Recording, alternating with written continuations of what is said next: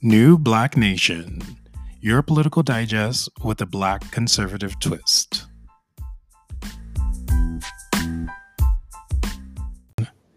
Hello, everyone. I am Brandon Wang. And I am Gregory Victorian. And this is New Black Nation Podcast, coming to you for our second episode.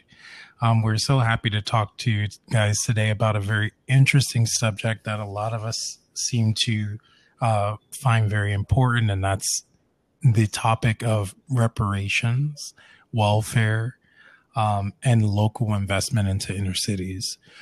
So we want to kind of have a fruitful discussion, with a kind of interesting twist, in our personal experiences. Both Greg and I have very, unique experiences in our own ways, and we differ in some ways. Greg was very used to being in the inner city lifestyle and hanging out in Brooklyn, particularly during some interesting times. And I myself are not used to that lifestyle, and I was definitely raised in a very middle class sort of environment. Still very much predominantly Black, but certainly a middle class area. I wouldn't consider it an inner city area. So it'll be interesting, I guess, to try to see how our differences are in opinion as it relates to reparations and welfare and what we think the inner city communities might like today. So Greg, let's just start out with the major question. The major question I would say is, do you think that Black people in the inner cities truly just want that check, like a reparations check for past slavery? Or do you think that, they would want, to get more investment into their communities locally? Well, I think with the Black community, they were trained to think that way. So, them saying that, okay, Dr. King fought the fight, I don't have to work, I don't have to do this, I don't have to do that, you just have to give me my check. A lot of people take it out of context, okay? So most people will rather control their own life financially. They would rather be more independent instead of being controlled, because let's face it, you receiving that money and sitting at home is basically, killing you spiritually, mentally, physically. So I don't think most Black people want the check. I think most Black people was trained to think that they deserve to have the check, regardless if they earn it or not. I think we were trained that this is okay, and therefore, we grew up thinking that, okay, it's okay, I'm gonna get mine, and that's that. And we train our children to think the same way.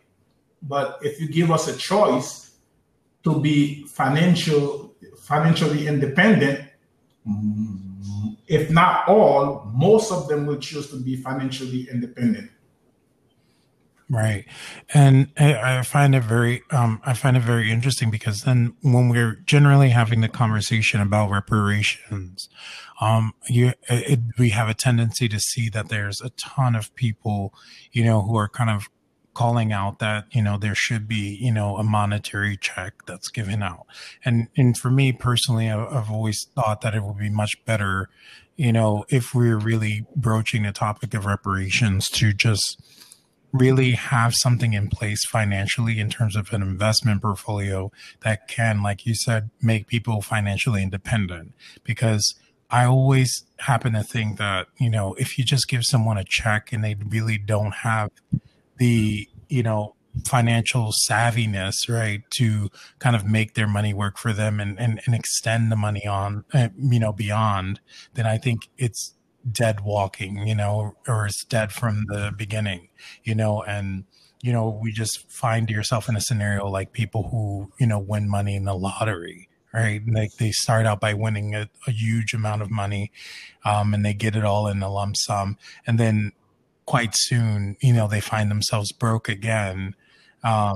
And this is my only worry with just giving a standardized check, like just one lump sum check out to people.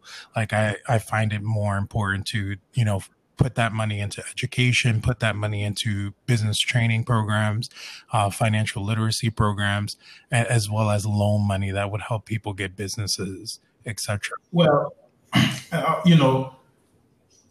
for someone, with a good understanding, that would make sense. But for for a whole lot of us, think about it, right? That money comes with condition. You cannot work, or you cannot have a bank account. So you basically in a mental slavery. You're not independent. That's what this money basically is given for. You're not allowed to have to own a house. You're not allowed to have nothing. Think about how many people and how long have they been receiving this money. By now, most of them should have been in the middle class area because you're receiving free money. Your rent is almost paid for. So why not save that money? It goes back in school. We were not trained or we were not taught to save. We were taught to spend. So can you elaborate a little bit more on like that specific, your specific experience growing up in the inner city? Because I think, I'll be the first one to say that a lot of us, and I've had conversations with several people that I know, who also grew up in the inner cities. And I'm always the first one to say, I never try to speak for the people in the inner cities, and it's almost as if they're, although we're both Black, we had very different upbringings. There were different things that we had to worry about and different things that we had to experience in school.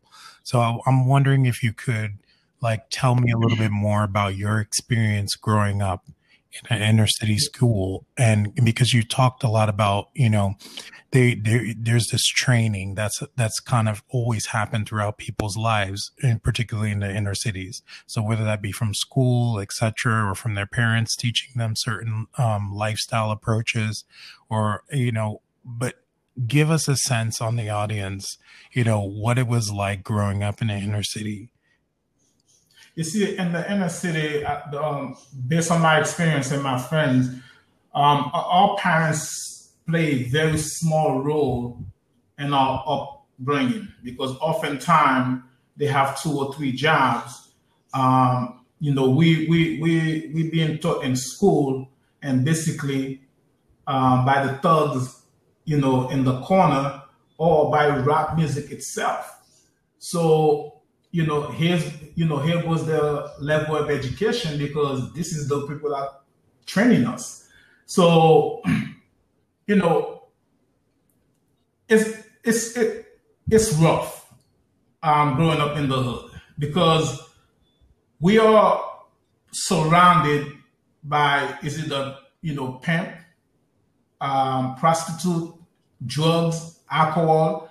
It's all there. Like you don't have to walk very far to get to none of these things. They're in your neighborhood. So our mentality is what? I gotta get mine. So it's always a selfish mentality that we have, that whatever we have is never enough to satisfy us. So we have to keep grinding to get more. And when you get, free check on top of it, and you're not doing nothing, good with it, because all you're doing is buying clothes, buying this, buying that. Your rent is paid for. The money blow in a few weeks. You have nothing but time in your hand. The corner is all you have. So, to a lot of my friends that I experienced this going through, they have so much time in their hand. that's when the crime started. That's when, or little habits started, because now I'm getting free money. I don't have to work for it. My rent is being paid for. I have nothing but time in my hand. And for those of us that don't have a good structure at the house, we don't have a good parent figure, we fall victim, to the street life.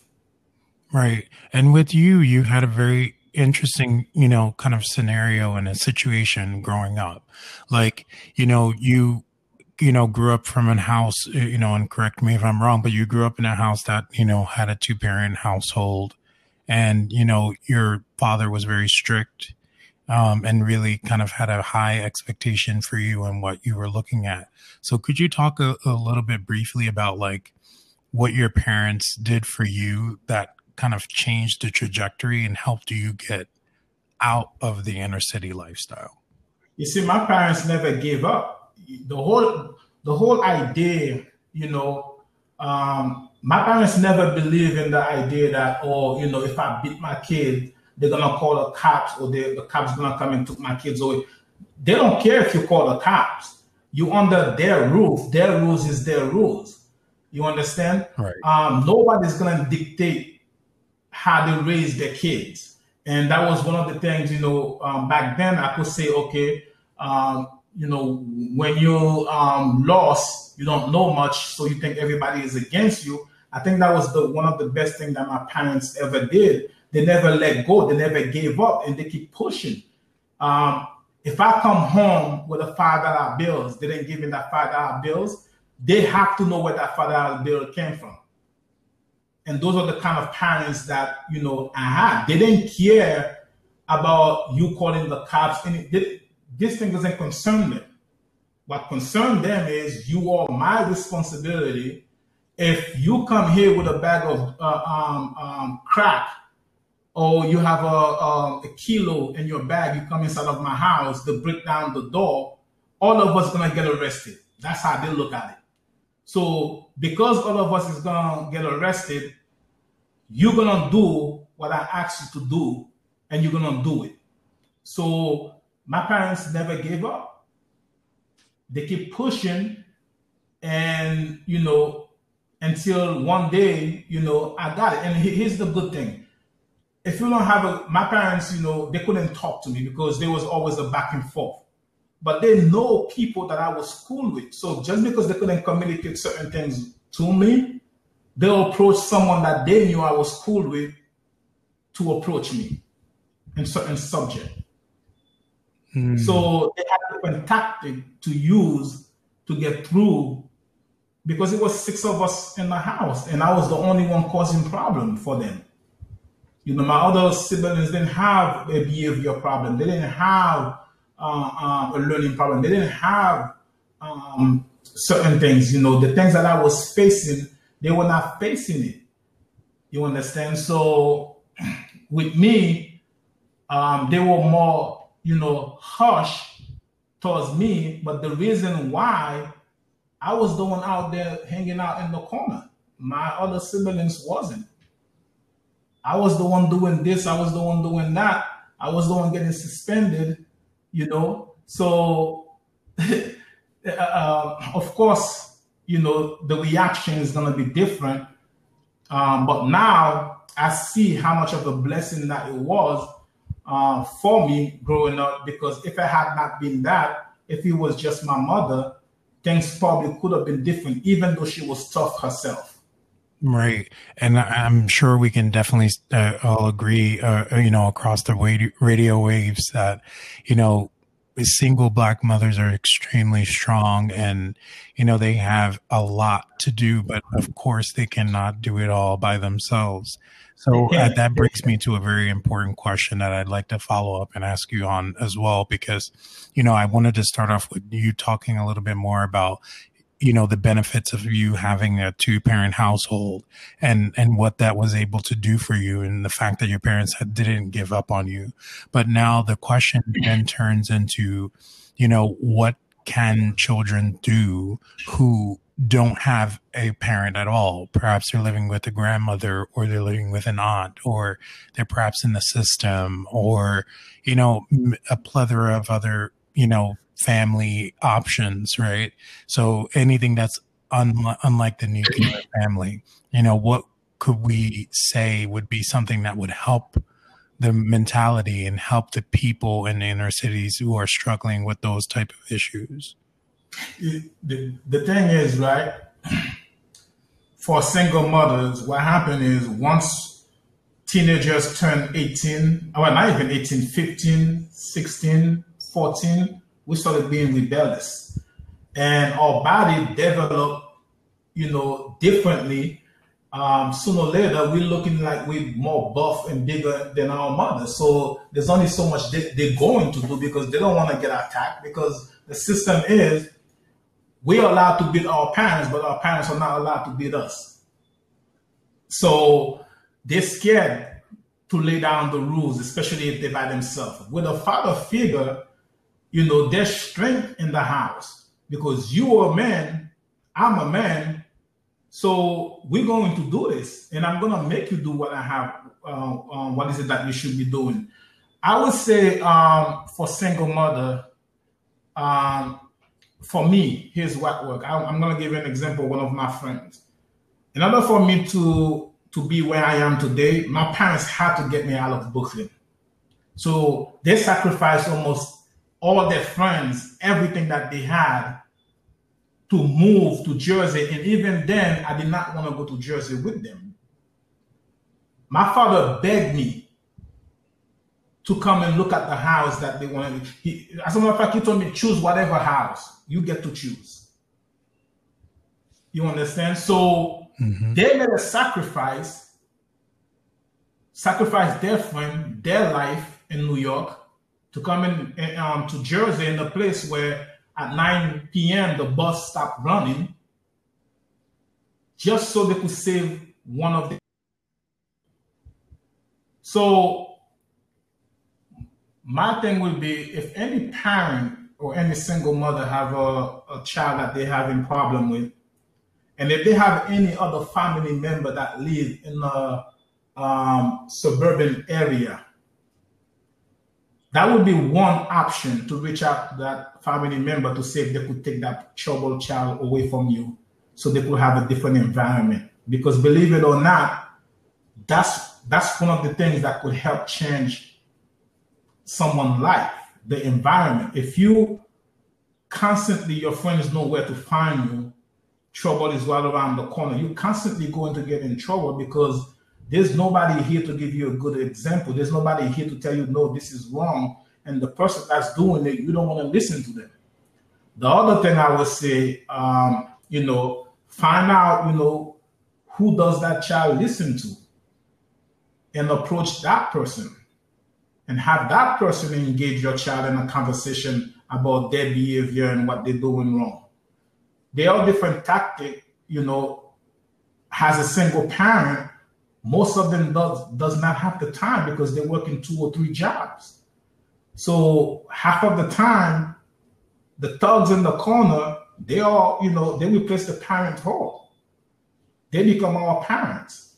They're the one that giving us advice. So that's what the problem is.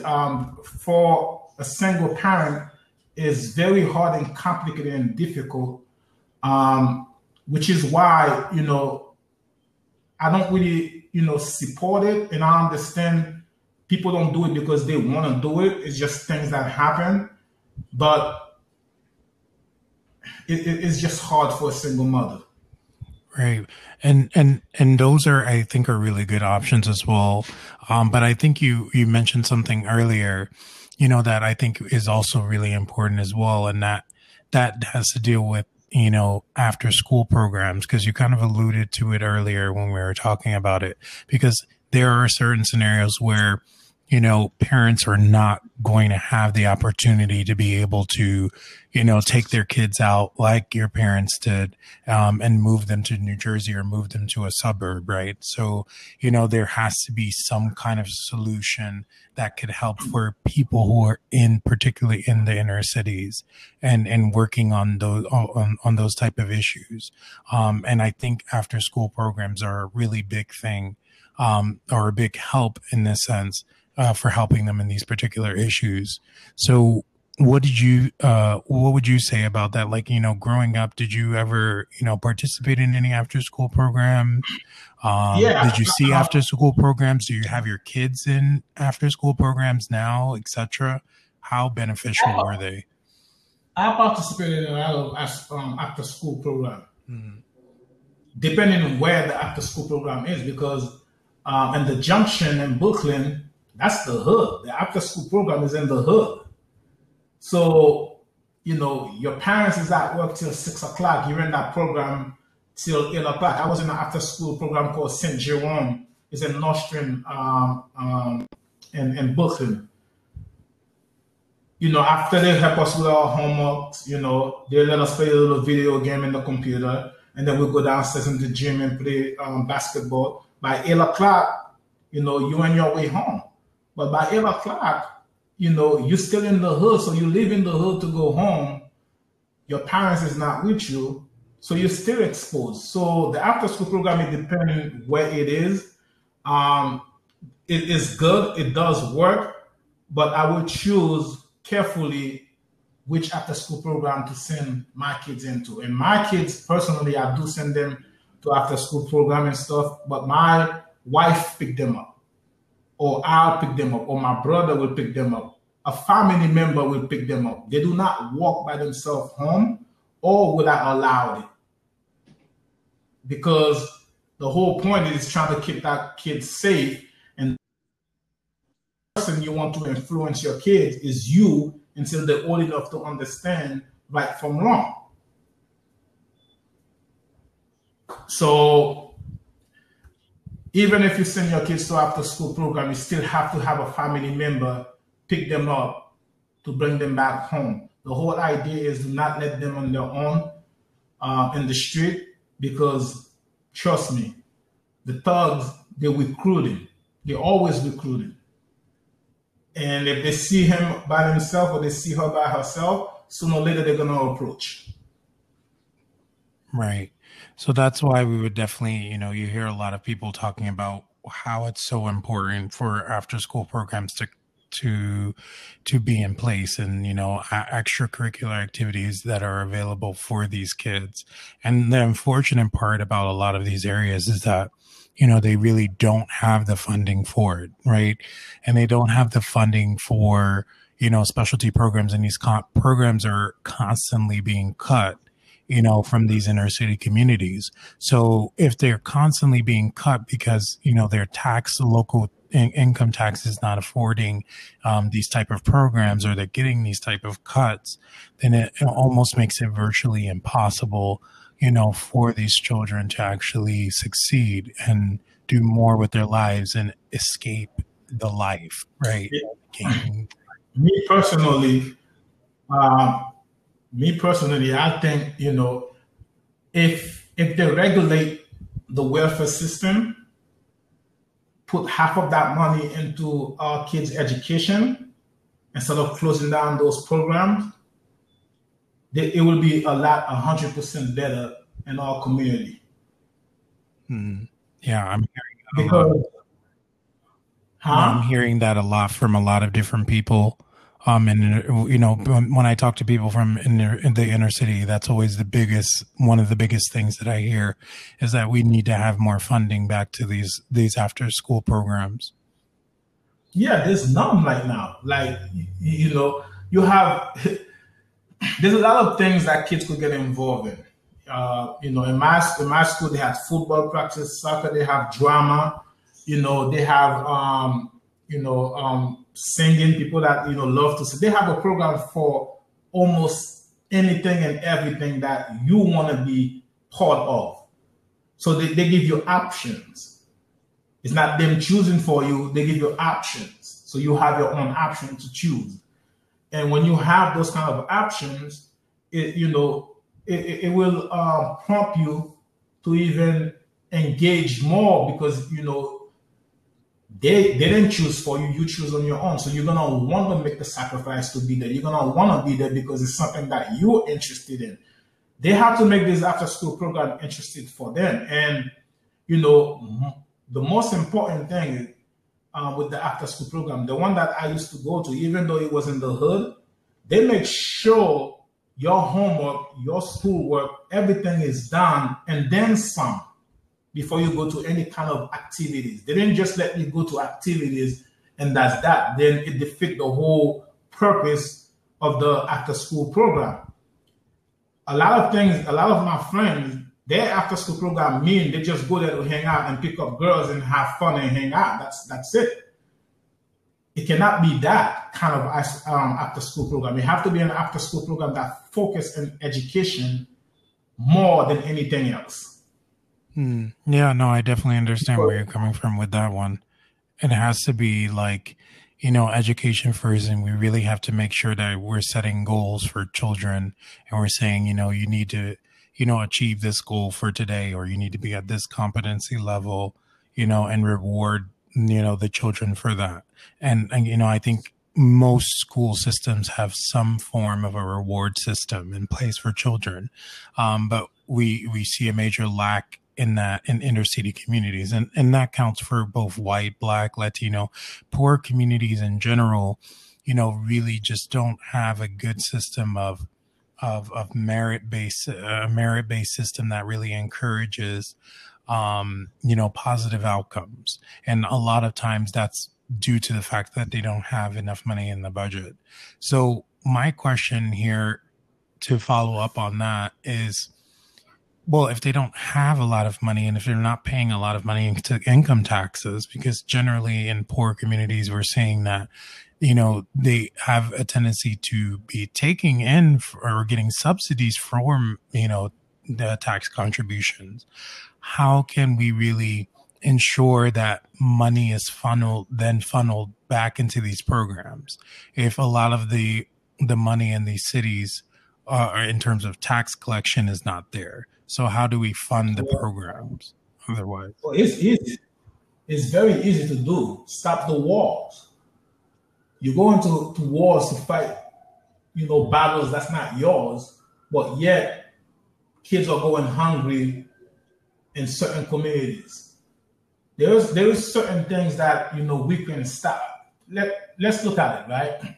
A whole parent's job is for their kids not to suffer the way they did. It's for them to be in a higher educational level than them, for them to have a better job than them. My father's struggle wasn't for me to do what he did. My mother's struggle wasn't for her for me to do what she did. It was for me to be above and beyond. It was for me to be in a higher level of the education. So we go into war. We're spending billions in war. Even though those communities, they don't have, a lot of tax collected from it. There's a reason why you put them on welfare. So if they're not working to pay the tax, how are they going to pay the tax? You giving it to them. You're telling them that they don't have to work. So if you're giving it to them, they don't have to work. So therefore, they're not paying tax. Of course, there's always going to be a problem because there's nothing being collected to put back into the community. Right. And some, and I agree with you right there, definitely it goes, we bring it back to the welfare, the welfare topic, because that's the essential umbrella topic for, this podcast episode. And it's, it's truly kind of does show you the horrors of welfare in that sense. Because, people think that, welfare is a great thing, and there's people who line up to make sure that they can continue to receive, welfare. There are also some people who decide to, perhaps have more children so they can continue to stay on welfare. And I think a lot of people don't realize, how detrimental welfare can be to both your psyche as a human being and also to your financial independence, because essentially we're just saying here that you're rewarding people to be financially financially dependent, right? So the more financially dependent you are, the more you get, and I think that has led to a really major issue there. Like, we stopped caring about people having their own businesses, and we stopped, allowing people to have investments or general startup capital so they can start to get their financial freedom. And so, I wanted to kind of also move the needle a little bit more towards the business aspect of the inner city communities.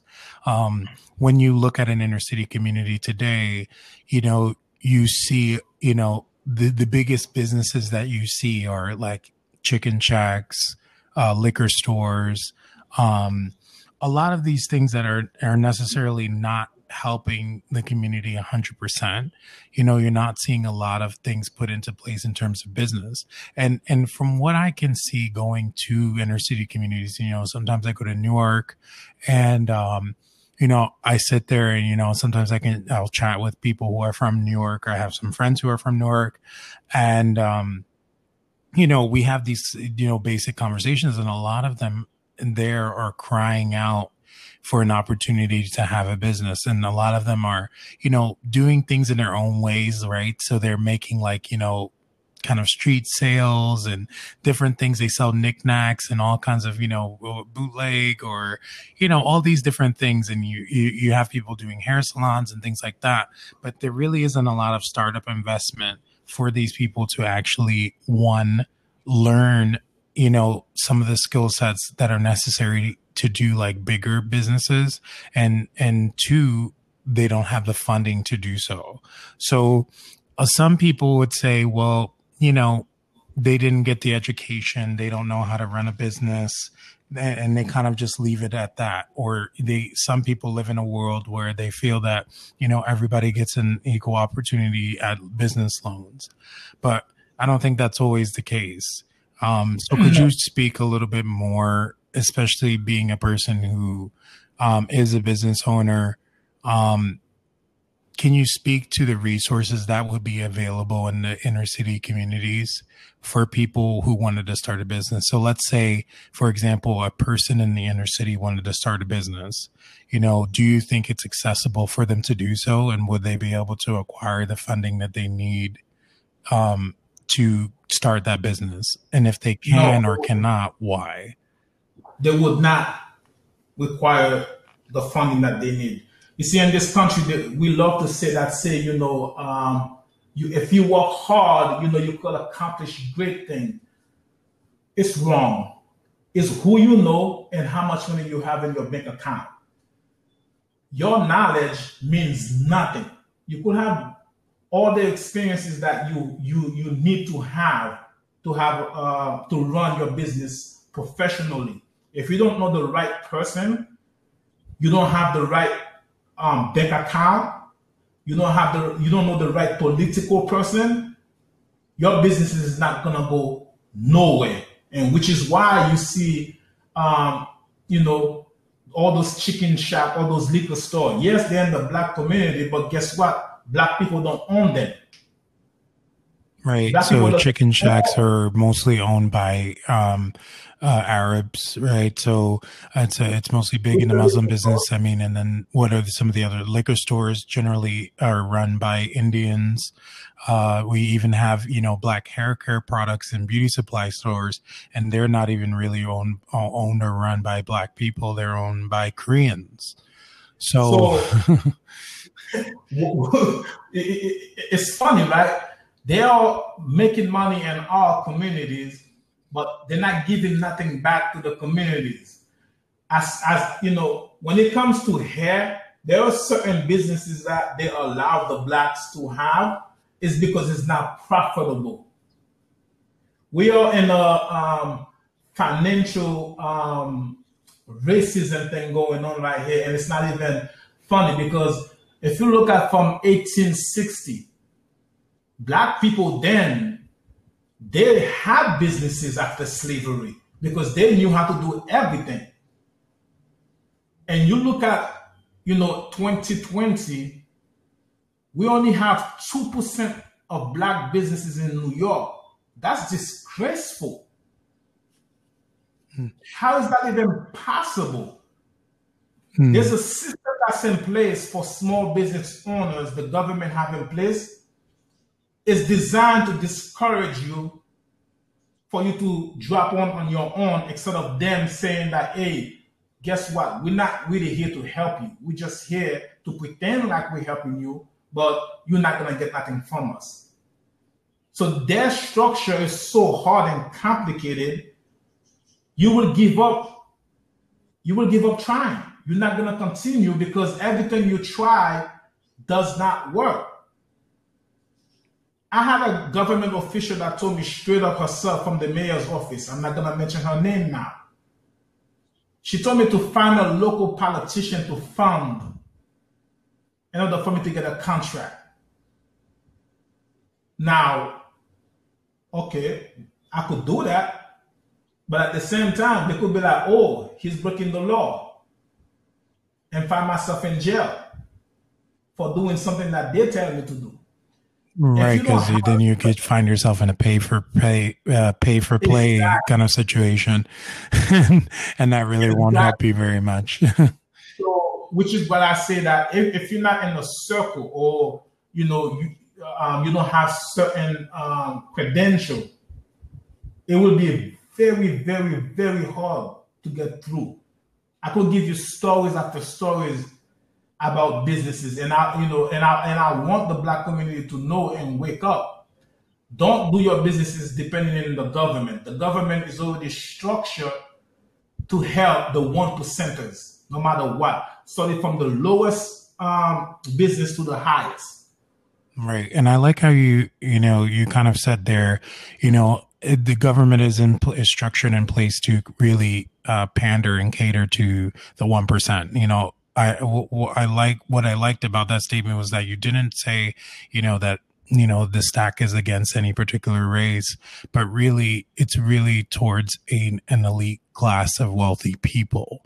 And I think that's very unique in that sense, because generally you have a situation where people are always saying, it has to be against one particular group, but there are tons of people who are also not getting these business opportunities because there's a fixed system, and it's 1% against everyone else, and it's tough. It's a really tough situation. As long as you poor and broke, it doesn't matter what race you are, you're gonna go against that system, and that system is designed to destroy you. So your color doesn't matter. Mm-hmm. It really does not matter, because I see all kind of people. When we go for a bid for a city contract, there's all kind of people there. It's not just black. There's all kind of people trying to get a contract and trying to get the businesses going. Mm-hmm. It affects me the most because why? I see it as a black person. I'm in the black community. I get to see it because I mostly interact with them because they're here next to me. But for a Caucasian person or a Chinese person, they're probably gonna see it more in their community because that's where they're seeing the things happening. Not because it's not happening anywhere else. No, it's happening everywhere. It's just, I could relate to this because this is where I live and this is where I have witnessed. So because I witnessed this, I speak about that. Somebody else will speak about their struggle because that's what they're witnessing. So it's just a corrupt system for the black community. The black people could do anything you put in front of them. Any kind of work you put in front of them, they will be able to do it. They can do it. They could run their own business. They could be financially independent. They don't have to depend on the government for anything. The problem that we have is a question of education. We have to re-educate our neighborhoods. We have to re-educate our children to make them, to remove them from this philosophy or Dr. King had fought for this, so therefore I deserve it. I don't have to do. We have to retrain them. We have to retrain their mind to remove them from that way of thinking. Because me personally, here's how welfare should work. Let's say I spend 10 years, 20 years working. Something happened. I cannot work no more. That system should be there to support people like that, or people that have health issues, people that have a learning disability. But if a young man or a young woman is strong, full of strength and energy, could work, God, please send them to work. It would be better for them. So I think three or 4 years ago, New Jersey passed a law. In order for you to receive the welfare check, you have to go to school and take a course to learn something. That was good. A lot of people push back at it, but I'm like, hold up. How is that bad? They'll pay for the school for you, and you will still get your check.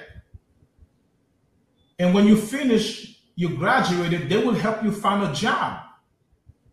How is it bad? But that's how we were trained. Yeah, I mean, it's a very interesting world. Like, I mean, if anybody wants to make changes to welfare and the style of welfare, I mean, I think it's very easy to get attacked because, a lot of people, that will depend on those checks and, they want, to be able to access the checks and they don't want those things to change.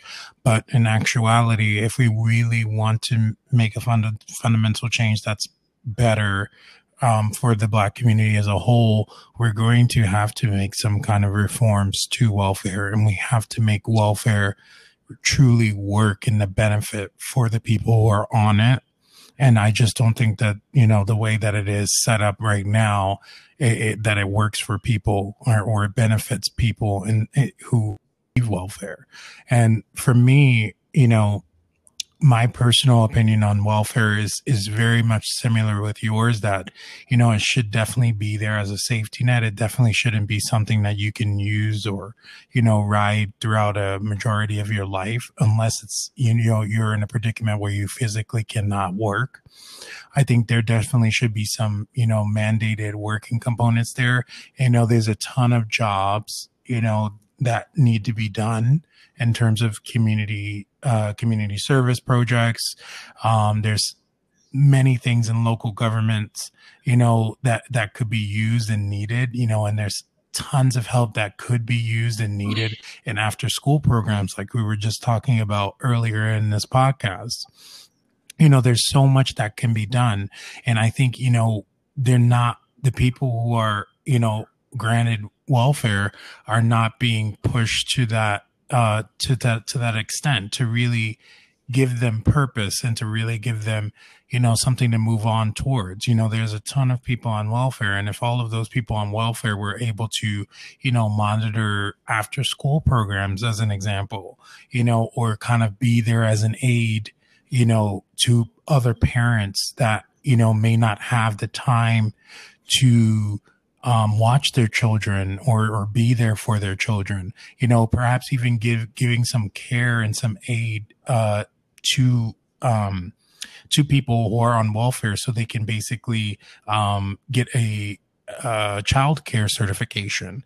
I think it would be extremely well if we got a lot of people, who were on welfare who, passed their background checks and shown to be good at a particular skill, that's another area that they can focus on. There's so much issues in terms of childcare. There's so much, discrepancy in what's available for those people. And if we are to, if we were able to maximize on, the people who are getting welfare, to kind of propel programs that we desperately need everywhere across the United States, I think we can come up with some type of balance that helps them. And at the same time, they get some opportunity to start their own businesses. So for example, looking at the childcare perspective, if they were to start their own daycares, and we can help them, in terms of getting loans to them, to kind of start a child care center or doing things that, may work in that sense. So at least in that sense, you have someone on the welfare system. They start, they're working for the government, but then they break off and they're able to do their own things, and Well, get financial independence. one experience, there were a family that I know that was on welfare, and when they got back on their foot and they wanted to leave the welfare system, they couldn't leave the welfare system. Why was that? Uh, I don't know. They just made it hard for them. They had to pay back everything that they received in order for them to leave the welfare system. And that was a Chinese family. And I'm like, hold up. Wouldn't it be a good thing for me to finally get on my foot to say thank you for your help? I no longer need the help for me to be independent. I would think that was going to be a good thing. But no, once you enter that system, it's very hard for you to leave it. And another thing, look, I would love, I mean, New Jersey, some of the things that you were saying, some New Jersey already put some of that in place, right? If you're on welfare, you're going to school, they help you find a babysitter to watch the kids while you go and get your education and stuff like that. I'm going to look into it more, but I know they have put something like that in place, right? For a lot of government officials, they want you to stay on welfare, unfortunately, because why? It's called control. If you don't have, a say, I'm giving to you, I could control you. So the best way to control people is to give them what they think they want and for them not to be financially independent, because if you're financially independent, then you have a voice. They don't want you to have a voice, and that's the best thing to do is like, hey, listen, we're gonna give you this, we're gonna give you that. Support us in November, support us in this, support us in that. It's called control. And that's what is basically, they're controlling our communities with the welfare check. Because if they really wanted to do something to help them come out their situation, they would have done it a long time ago.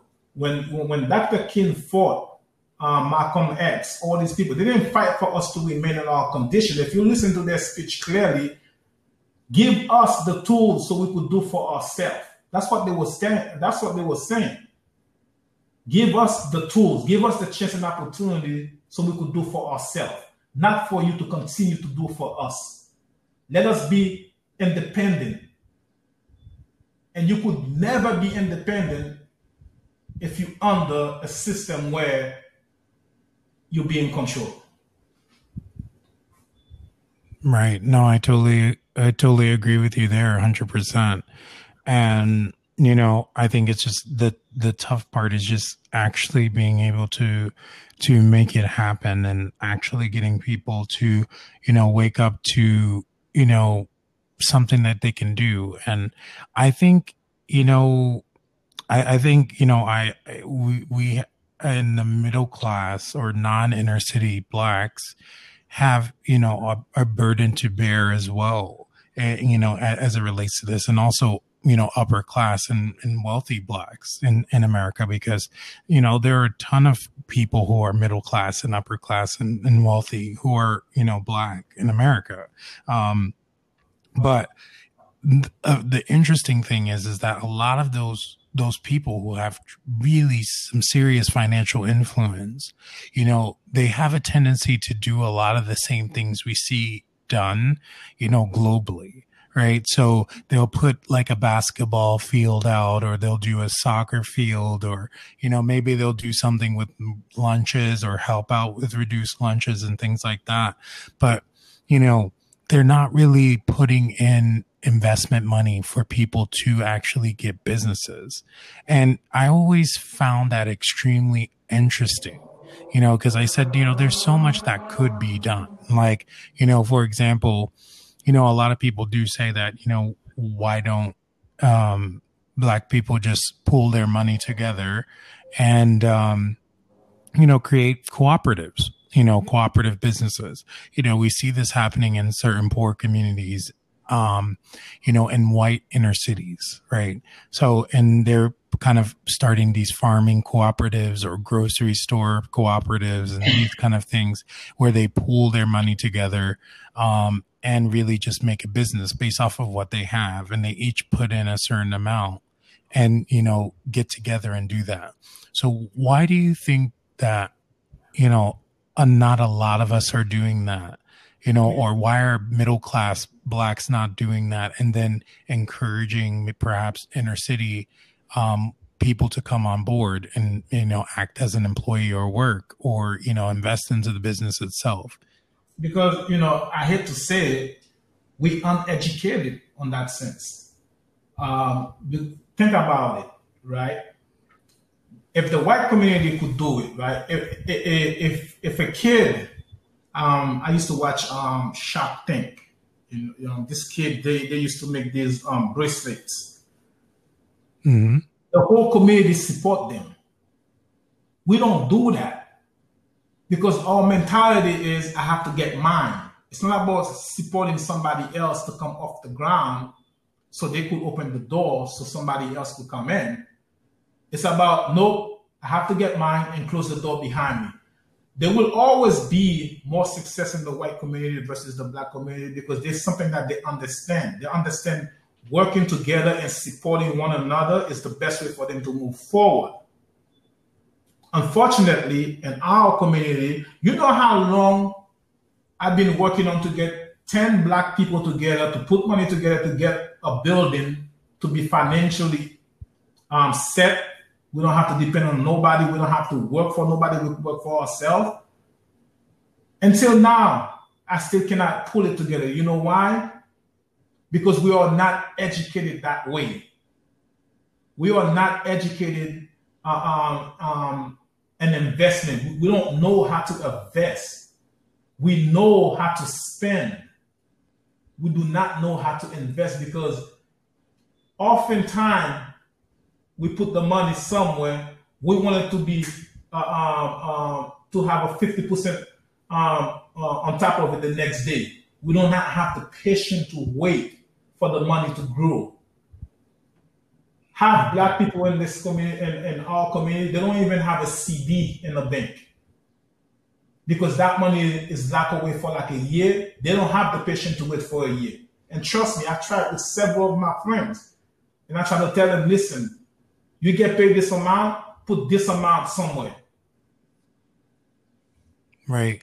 And I think it's, to push back or play devil's advocate, a lot of people are saying, if they're just trying to survive and they're just trying to get, put food on the table, it's really hard for them to try to set something aside. Like if they're just trying to live to pay for their rent for, the people who are not getting a welfare check and, people who have to rely on their salary to pay for their homes. So if they're already struggling, because the rent is so expensive and everything is the way it is in our wonderful world that is, life. How are they supposed to put something aside, to make it happen? And what do you say to that? They control where you live based on what they pay you. Why is it that rent, everything around you is going up, but your pay grade, your check does not go up? There's a reason for it. They want to keep you in your mental stage where you are. They don't want you to be successful. They don't want you to have good things. Think about it. We donated billions of dollars to other countries, but yet you're telling me that you cannot feed the people in your own backyard? Where's the Clinton Foundation? Where's those other Bill Gates? Where's their foundation for the people here in America? Where's our foundation for the Black community? Who's feeding us? Nobody. So it's not like they don't have the money to do it. It's not like they don't have the chance and opportunity to put something together to do it. It's because They do not want to do it. And the bourgeois that we have in offices, they're not doing nothing to help us because it's the same mentality. I got to get mine. I'm there. I made it all on my own. My mother didn't struggle. My father didn't struggle. I made it on my own. So therefore, make it on your own. No. There is chance and opportunity. There's enough money in this country to solve the problem in all communities. We do not have enough people standing up to fight for these kind of things. And the people that we fight to put in offices, once they get there, they forgot who we are. So the cycle repeats itself. So I grew up in Brooklyn. I could give you hundreds of stories. It doesn't look good for me to be in welfare and for my daughter or for my son to inherit the welfare system. That means I failed them. I did not provide for them. I did not make sure that they have their education, so they didn't have to be in this system. My father, for my disability in school, they was forcing him to sign a paper for the government to give certain amount of money every month. My father said no. At the time, tell you the truth, I was mad because I was young and ignorant. I was mad at him because my friends was getting it. But he said, no, you are a man. You're going to work like everybody else. You're not going to depend on people for you to be able to eat. You're going to work like everybody else and feed yourself. Right. And one thing that I find very important as well is to kind of look at how other societies do it, right? So you look at Caribbean Americans, Asian Americans, a lot of different minority groups, right, that perhaps may come from nothing and then, are able to gain prominence, right? Some major things that they do is that, let's take, for example, the Indian community. When a lot of people come here, they have, kind of like shared hostels, right? So they're basically, sitting there like maybe 10 plus people in a particular room, right?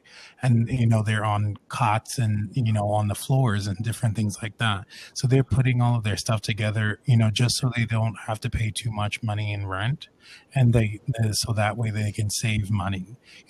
People or families come together and they live, in 2 or 3 families in a particular apartment, and they work until they work and do their best to try to save as much money as they can living that way. And I think sometimes what we see as Americans, right, we have this culture of individualism, right? And that's just as Americans in general. We all want to have our own things and we want to be independent and have it our own way. We don't want to share, a space, and we really care about our personal space. And I would say that, we as a community have to do a better job at, teaching people about a lot of these things that other minority groups do that, may not be the best in the beginning, but eventually can help, get them or elevate them to another location despite, really tremendous circumstances.